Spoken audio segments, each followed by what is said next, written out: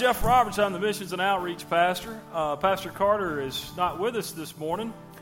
If you are on Facebook or if you're in the rumor mill or the phone tag mill, Preacher's house caught on fire last night.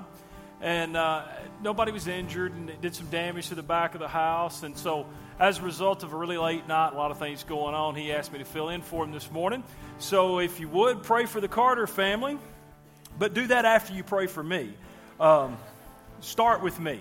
It's all about me. No, pray for the Carter family. Pray for Preacher and Miss Tammy, and it's just part of life, and that's kind of what we're going to talk about this morning. Why don't you go ahead and have a seat? I've got to figure out. I told Dustin that preaching is a lot like flying a plane. If you can get the takeoff good and the landing good, nobody really remembers the middle. So I got to figure out how to get this thing taken off here. Turn in your Bibles to Luke chapter 12. Luke chapter 12. Last week we talked about, Preacher talked about what is your life. In James chapter 4, he discussed the passage where James asked the question, what is your life?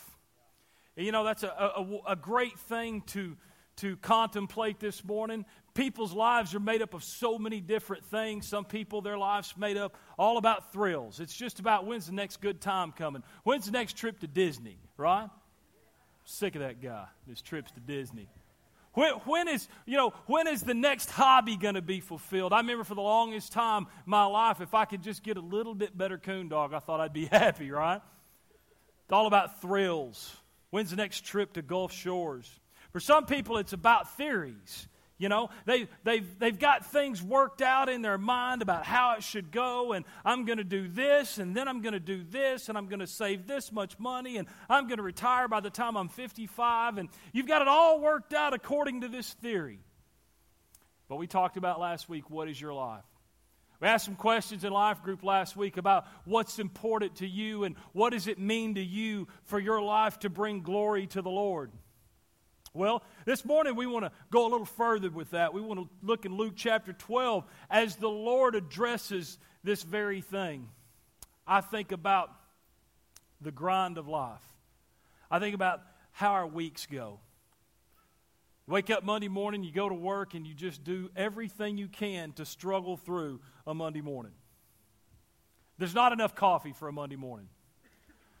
You're just struggling to get to Tuesday, grinding it out till Wednesday. And boy, if you can get over that hump of Wednesday, you see Thursday, you duck and dodge through it. And man, if I can coast on through Friday and you're fortunate enough you have the weekend off. And then maybe you can go to the lake or play golf or go to kids' ball games. And then Sunday, you're running 5 minutes late than what you probably ought to be. Most likely fighting with your spouse because it's her fault that you're running late. Notice I said her. And that's why my wife and I, the greatest thing I think we ever did for our marriage is start driving separate cars. I mean, I really do like riding with her. I like being with her, but I mean, we had to do something, and I think it really salvaged our marriage. I probably won't tell these jokes in the next service because she'll be in here, but I can just tear her up in this service. But man, we just struggle through this grind of life. And Monday rolls around, we start all over again. And it becomes such a routine. It becomes such a rut. I want to talk to you for just a little bit this morning about a life more enriched. In Luke chapter 12, looking at verse 35, it says, "Let your loins be girded about, and your lights burning. And ye yourselves like unto men that wait for their Lord, when he will return from the wedding. And when he cometh, knocketh, they may open unto him immediately. Blessed are those servants whom the Lord, when he cometh, shall find watching.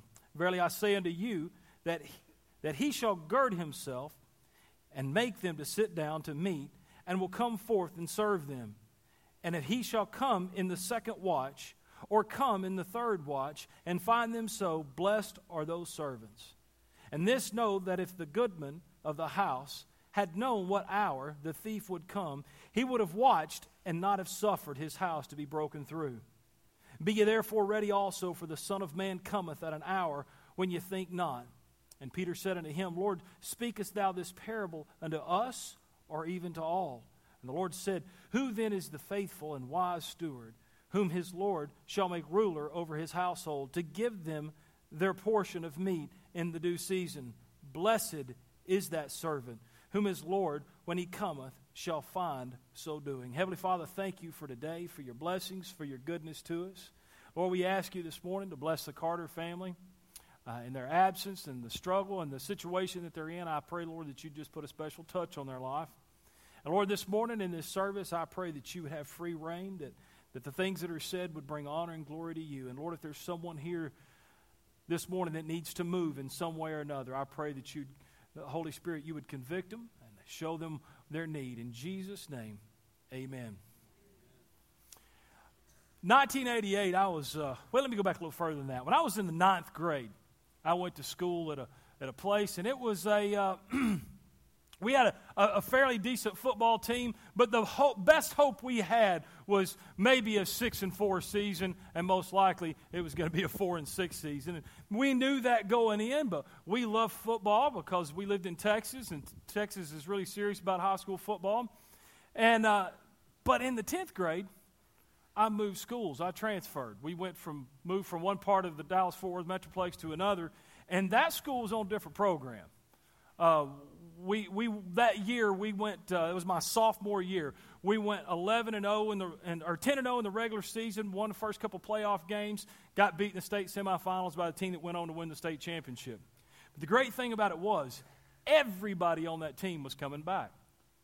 And I remember the next year when we showed up for two-a-days, and I was at my school just recently on vacation, and I went to the school, and as you walked around the building, like the gym, to go up to the field house, we noticed there were several of us walking together. There was a light shining. It was before the sun had come up.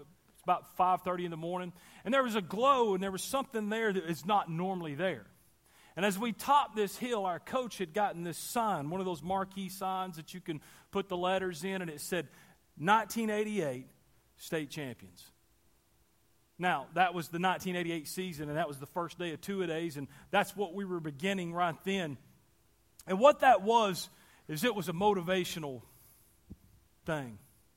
I remember most days during that two-a-days, there was a thermometer outside of the door of our field house, and most of the time when we stepped out of that door, it was in triple digits. It was over 100 degrees, and this was back in the day, and we practiced in full pads, and we were lucky if we got one water break, and I can't believe more of us didn't die.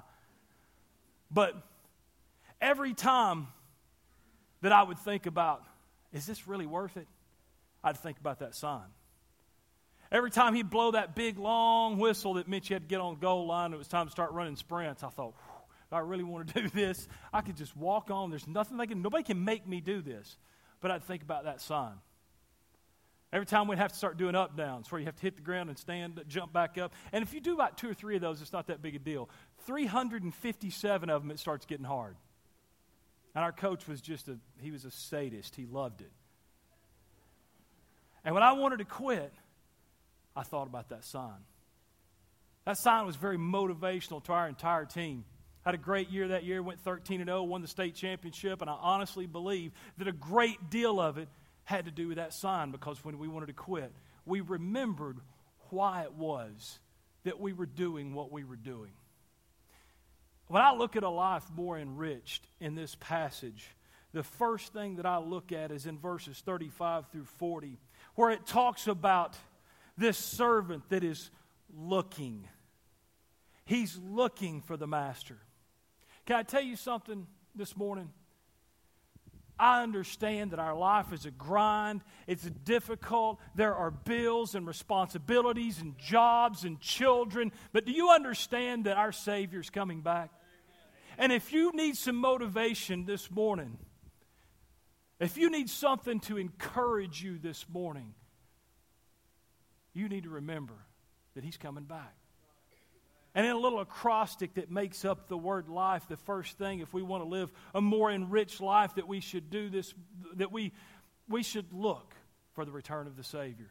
Because see what that is it's a motivation. It's going to change how you operate. It's going to affect your daily walk. It's going to affect what makes you get up in the morning. It's going to affect you when you want to quit. You won't think about the sign. You'll think about His return. You'll think about the fact that we'll meet Him in the clouds someday, and it's going to change how you approach your life. L is for looking.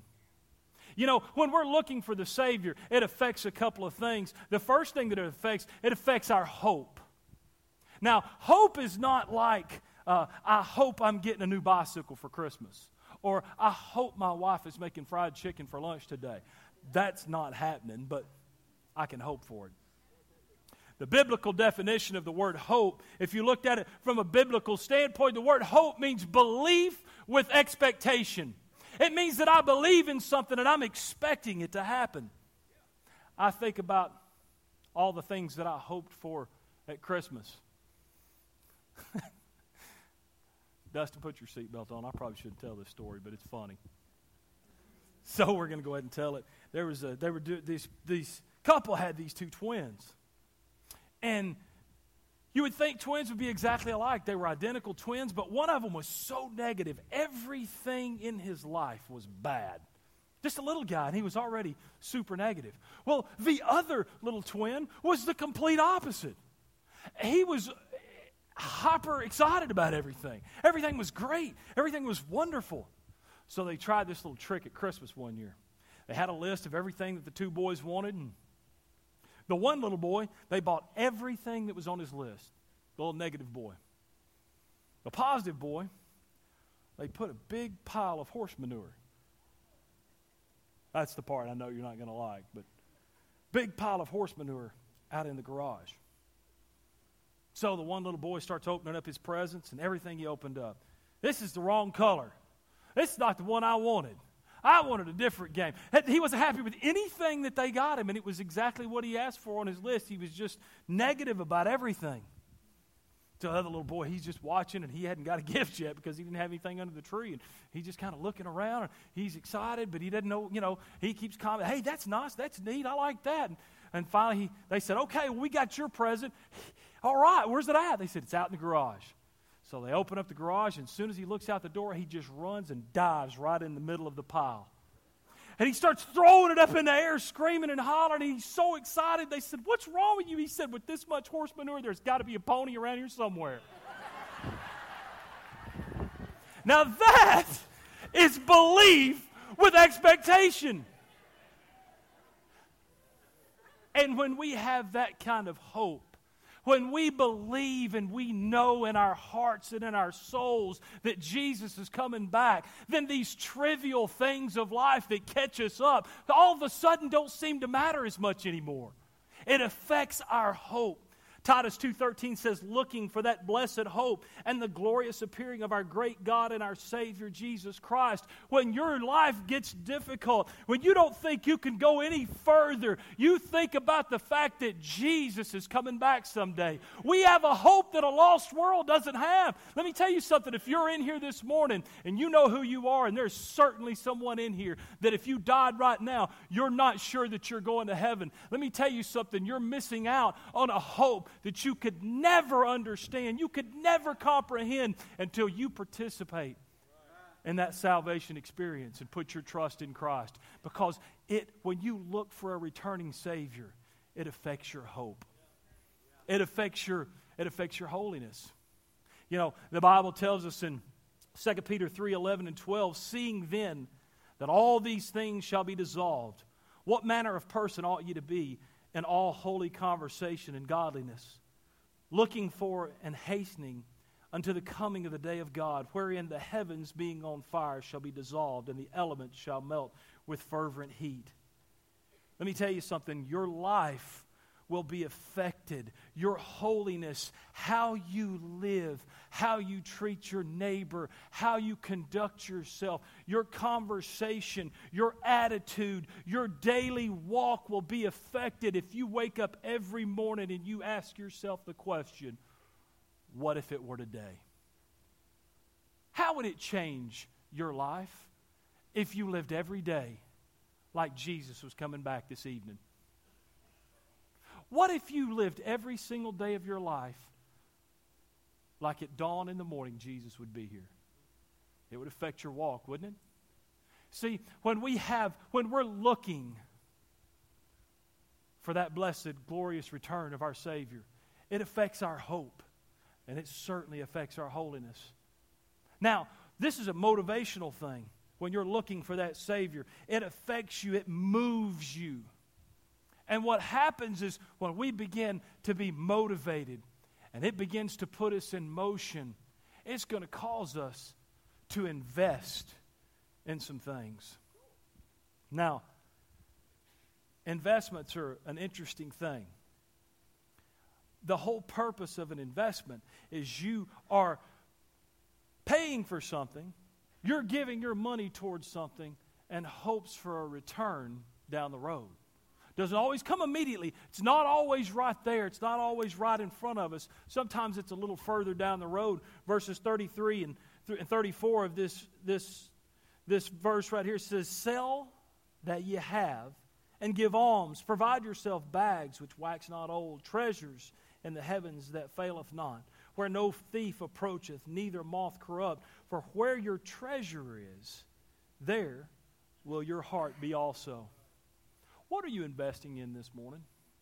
You know, in this living a life more enriched, we should be looking for some things. We should be looking for the return of the Savior. The I in this would be investing. What are you investing your life in? Because, see, when we're looking for the Savior's return, it affects what we invest in.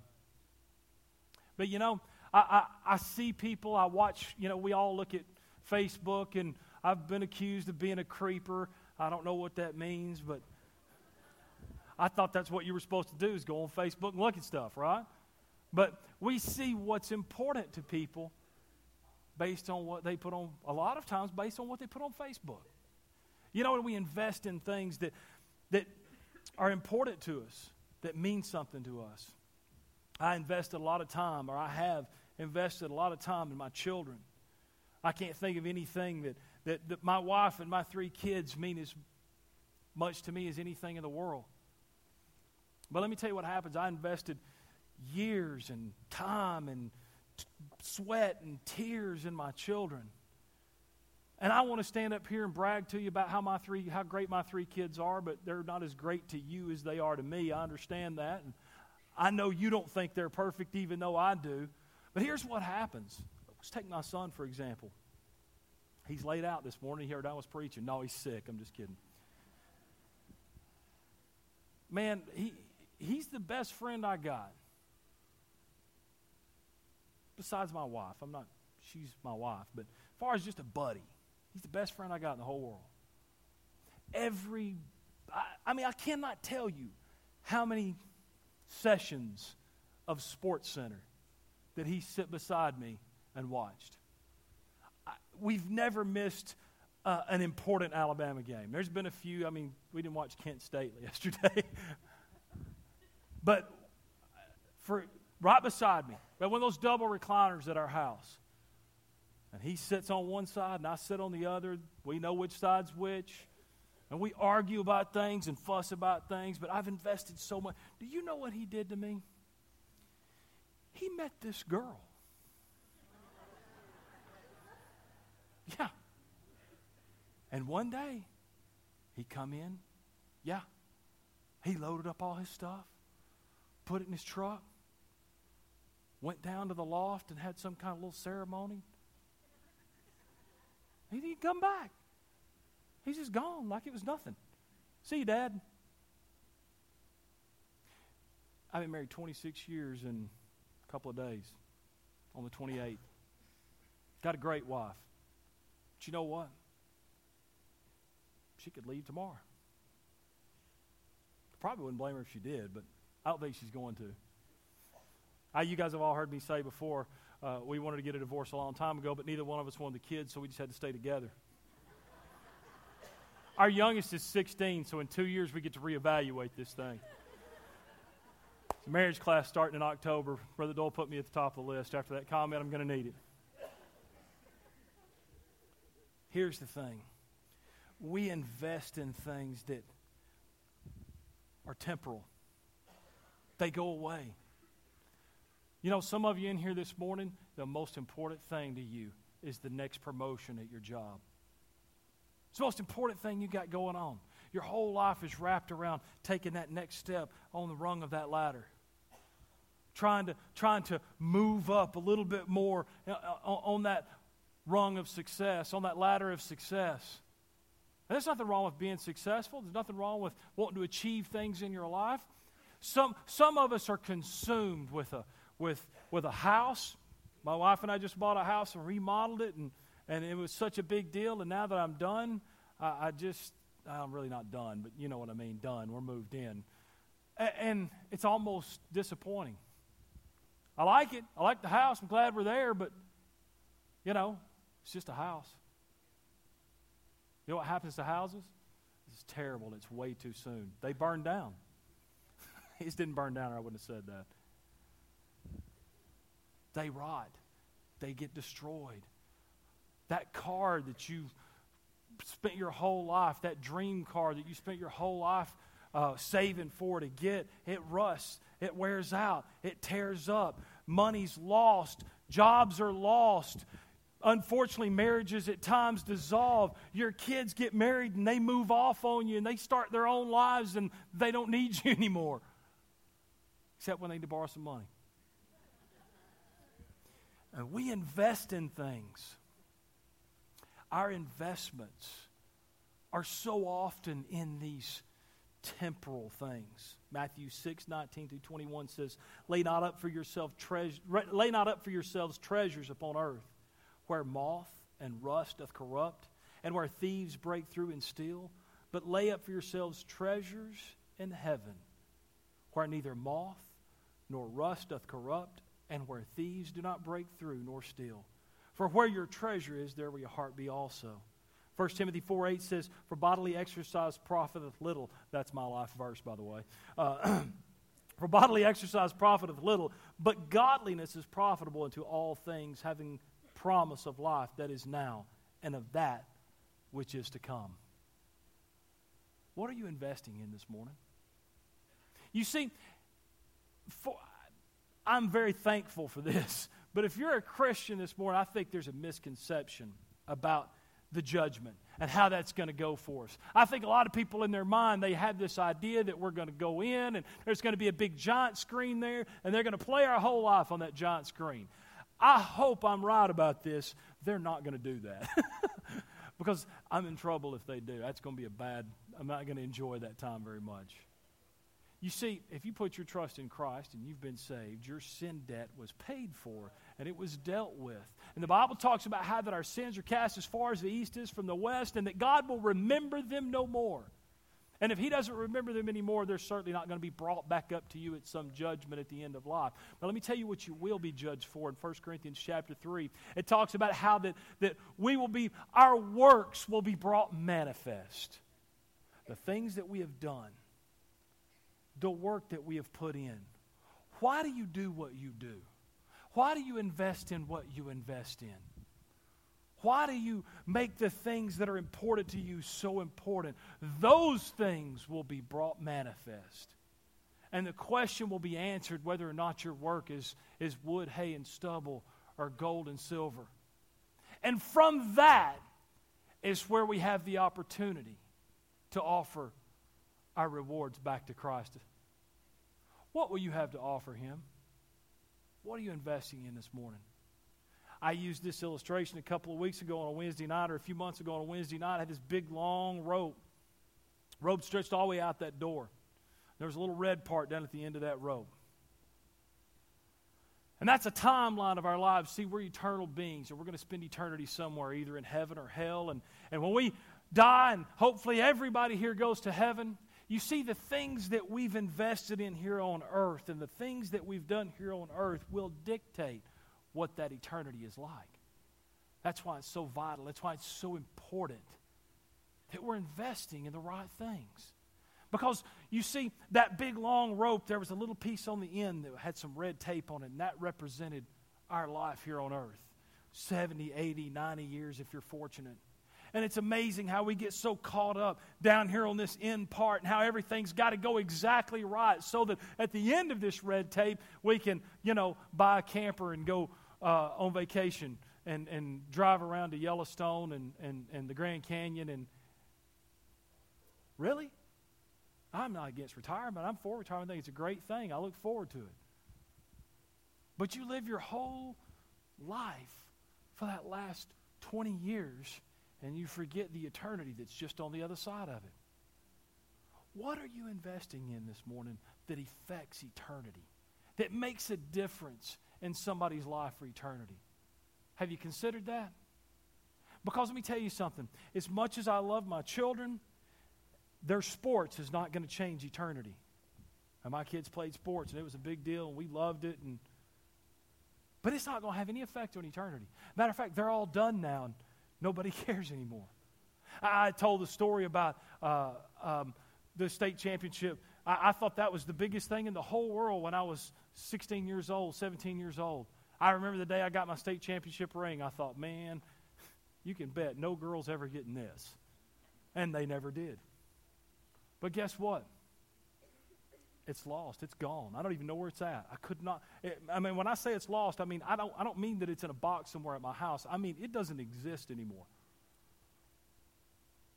And it's crazy how the things that are so important at one point in our life, years later we look back on them and they really don't matter. But let me tell you something. You can invest your life in something this morning that will have an effect on eternity. What are you investing in? Do you want a life that's more enriched this morning? Then my encouragement to you is look for that return of the Savior. Invest in some things that are eternal. But here's the thing about investments. So often we have good intentions about our investments.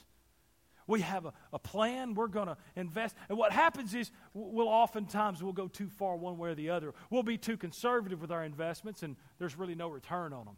Or we'll go really aggressive on our investments, and eventually we fizzle out and lose what we had. Well, oftentimes we do that in service.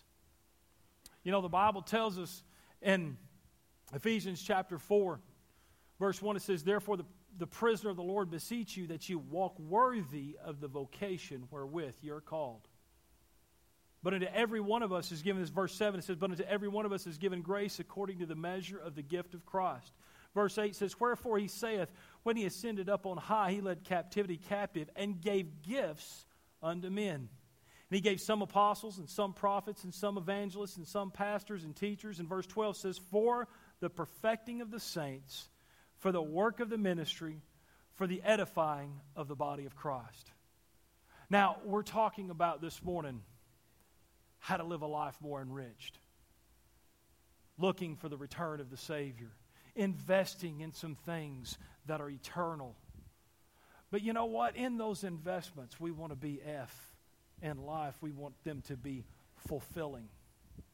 You see, God has a plan and He has a purpose and He has something that He wants you to do in your life. And if you find what that gift is, if you plug into that thing and you allow God to work through you, then you can be fulfilled. Now, I'll give you a great example. I love these guys up here and these musicians and Jalen. I'm so envious of him. He'll be singing sometimes, and when I'm sitting back there with my wife, last week I elbowed her. I said, "Man, that guy's something else, isn't he?" Because I really envy that. I come from a family that is very musical, and everybody in my family can sing and play instruments, and except me. It skipped me. I got left out of that part of the gene pool, and I'm not sure why that was. And so therefore, I really love it and I like it. But you know what? That's not my gift. So therefore, I find another place that I can work, that God can use me, and I can be effective and be fulfilled with that. Here's what happens to us. A lot of times we'll get involved in what we want to get involved in rather than what God has gifted us to get involved in. Or we'll get involved in what we feel like is safe and where we're comfortable. Hey, I can do this once a month, and then that's all I can do, and I can get my little ticket punched, and I can say I served. Where God really has something a little bit more intense, a little bit more involved. takes a little bit more investment from you. Ask yourself the question, are you being fulfilled this morning in the way that you're serving the Lord? Or are you just getting your ticket punched? You're just coming in and punching the clock like you do at work. Hey, here's the thing. Some of you are sitting here this morning and you're not doing anything. You just show up on Sunday morning, you give Jesus a praise clap, you sing some songs, you endure what you're having to endure right now, and you slide out the back door, and you can check in on Facebook, Temple Baptist Church. Woohoo! And you think to yourself, well, this big church, they don't need me. Yes, we do. Because the more, I'm a staff member here at the church, and the more volunteers we have, the less I have to do. No, I'm just kidding. Dustin just passed out over there. Are you being fulfilled in your investment? You know, the Bible talks about we all have, in Romans chapter 8, it talks about what our purpose in life is, what it is that God planned for all of us. And you know what, really, from a general standpoint, it's all the same, that we be in the image of His Son, that we be like Jesus.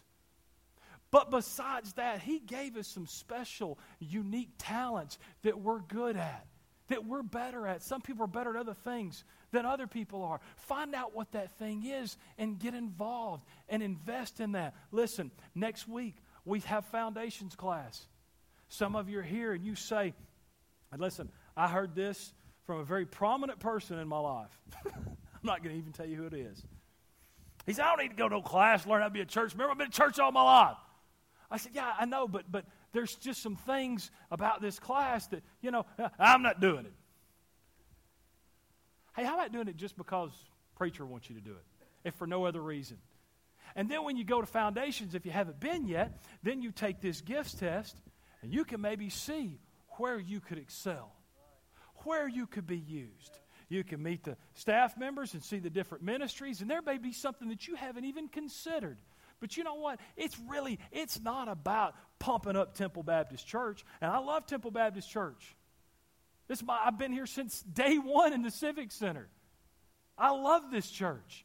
But you know what? It's not about this. It's about you living a life that's motivated by the return of the Savior. It's about you investing in something that's much bigger than you, that's eternal. And it's about you being fulfilled in that investment and getting the most out of what God has for your life. Sometimes it's going to require you to step outside of what's comfortable for you. You think it's comfortable, but when you step outside of it, guess what you get? You get a measure of grace that will help you when you get outside of that comfort zone. Do you think when Paul gave a description of what all he had been through in 2 Corinthians chapter 10, the beatings and the shipwrecks, and he said he got shipwrecked 3 times. I'm telling you right now, second time I get shipwrecked, I'm never getting back on a ship again. That's it. I mean, I've never been in a plane crash, but if I'm ever in one plane crash, I'm never going again. Think about that. You're probably not going again anyway. But when Paul gave a description of all the things that he had been through and all the difficulties that he had faced, the next chapter he talks about the thorn in the flesh and the difficulty that he had with just getting by. And he asked God to remove that thorn in the flesh, and God told him no. You know what he said? He said, I'm not going to remove that thorn in the flesh. He said, but my grace is sufficient. It's enough. It's exactly what you need. You see, some of you sit here this morning and you fear getting involved in certain areas because you just don't feel like that you'll fit in there or that you can do that. So you hold back, and God has a special amount of grace just for you. You know what? I'm joining the choir because maybe I'll get that grace. And I've been wanting to do that. I'm not, Jay. I'm just kidding. I don't know what it is that God has for you, but there's somebody that's sitting here this morning, and the Holy Spirit's speaking to you. Holy Spirit's tapping on your shoulder right now, and He's saying, hey, He's talking to you. All you do is sit in a chair. And I cannot stress to you, it's not about you doing more for Temple Baptist Church. It's about you getting involved and doing something for the Lord because you're the one that will be fulfilled from it. How many times have you ever gone, we have a pure religion outreach program here, and we call them pro days, and we'll go and do things for people in the community, elderly, shut-ins. And you know what's funny? We always have the intention that we're going to go and try to be a blessing to someone. And the stories are always the same from the guys that work. They go and they paint somebody's house, or they clean up their yard, or they, whatever the chore or job may be, build a ramp, and they always are the ones that get the blessing. You know, go get a case of apples and go to the local nursing home and just walk around room to room, pass those apples out, have prayer with those people, and just talk to them because you want to go there and be a blessing to them. I dare you. Because you know what will happen? You'll be the one that gets blessed. And that's what service is about. You see, when we live a life that is more enriched, it's because we are fulfilled through the service and through the things that we're doing for the Lord. We're not, and the thing about it is, we're not just investing. We're not just coming up here and working. We're working in a specific area that God has just for us. What are we talking about this morning? We're talking about a life more enriched. We're talking about looking for the Savior's return. We're talking about investing in something that's eternal. We're talking about being fulfilled with effectiveness in our service. And you know what the last thing about a life more enriched? The E is for enjoying. Verse 43 in Luke chapter 12 says, "Blessed is that servant." You know what? I really believe John 10:10 says, "The thief cometh not but for to steal and to kill and destroy." And Jesus said, "I am come that they might have life, and that they might have it more abundantly."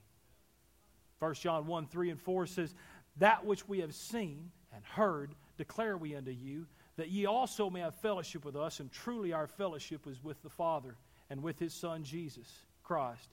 And these things write we unto you, that your joy may be full." John 15:11 says, "These things have I spoken unto you, that my joy might remain in you, and that your joy might be full." 1 Peter 1:7-8 says, "The trial of your faith being much more precious than of gold that perisheth, though it be tried with fire, might be found unto praise and honor and glory at the appearing of Jesus Christ." Look at that, how it all comes together. Verse 8 says, "Whom having not seen ye love, and whom that now ye see him not, yet believing ye rejoice with joy unspeakable, full of glory." Can I tell you something this morning? It's important to God that we have some enjoyment in our life. Those are wonderful things. You know what? Think about the concept of love. Well, what an enjoyable thing that is. To find a special person that you can spend the rest of your life with, that you can laugh at the same things, enjoy the same things, love one another. God created that. Isn't that a great thing? And then, hopefully, you have some little babies, some children, you enjoy them. What a great thing children are. You see the enjoyment that is? Those are all things. And I'm looking forward to, and I don't know if, I see my son-in-law this morning. My daughter may be working. She's a nurse. But hopefully she'll watch this. And I'm looking for that next thing, that enjoyment of some grandbabies. You know what? Those are all things that God created. God's created a lot of things that we can enjoy. I mean, you know God had a sense of humor. He created a giraffe. Life doesn't have to be a drudgery. God doesn't want you dragging through life, suffering for Jesus. Come hang out with me for a while. I promise you, you can enjoy life. For those, most of you know my story and know my testimony. I spent 67 months in federal prison. I laughed every day about something. I know that sounds crazy. But every day I found enjoyment and I laughed, and most of it was because my relationship with the Lord was better there than it had ever been in my life. There was enjoyment in my Christian walk. Now, if I had to sum this all up this morning, I want you to know something.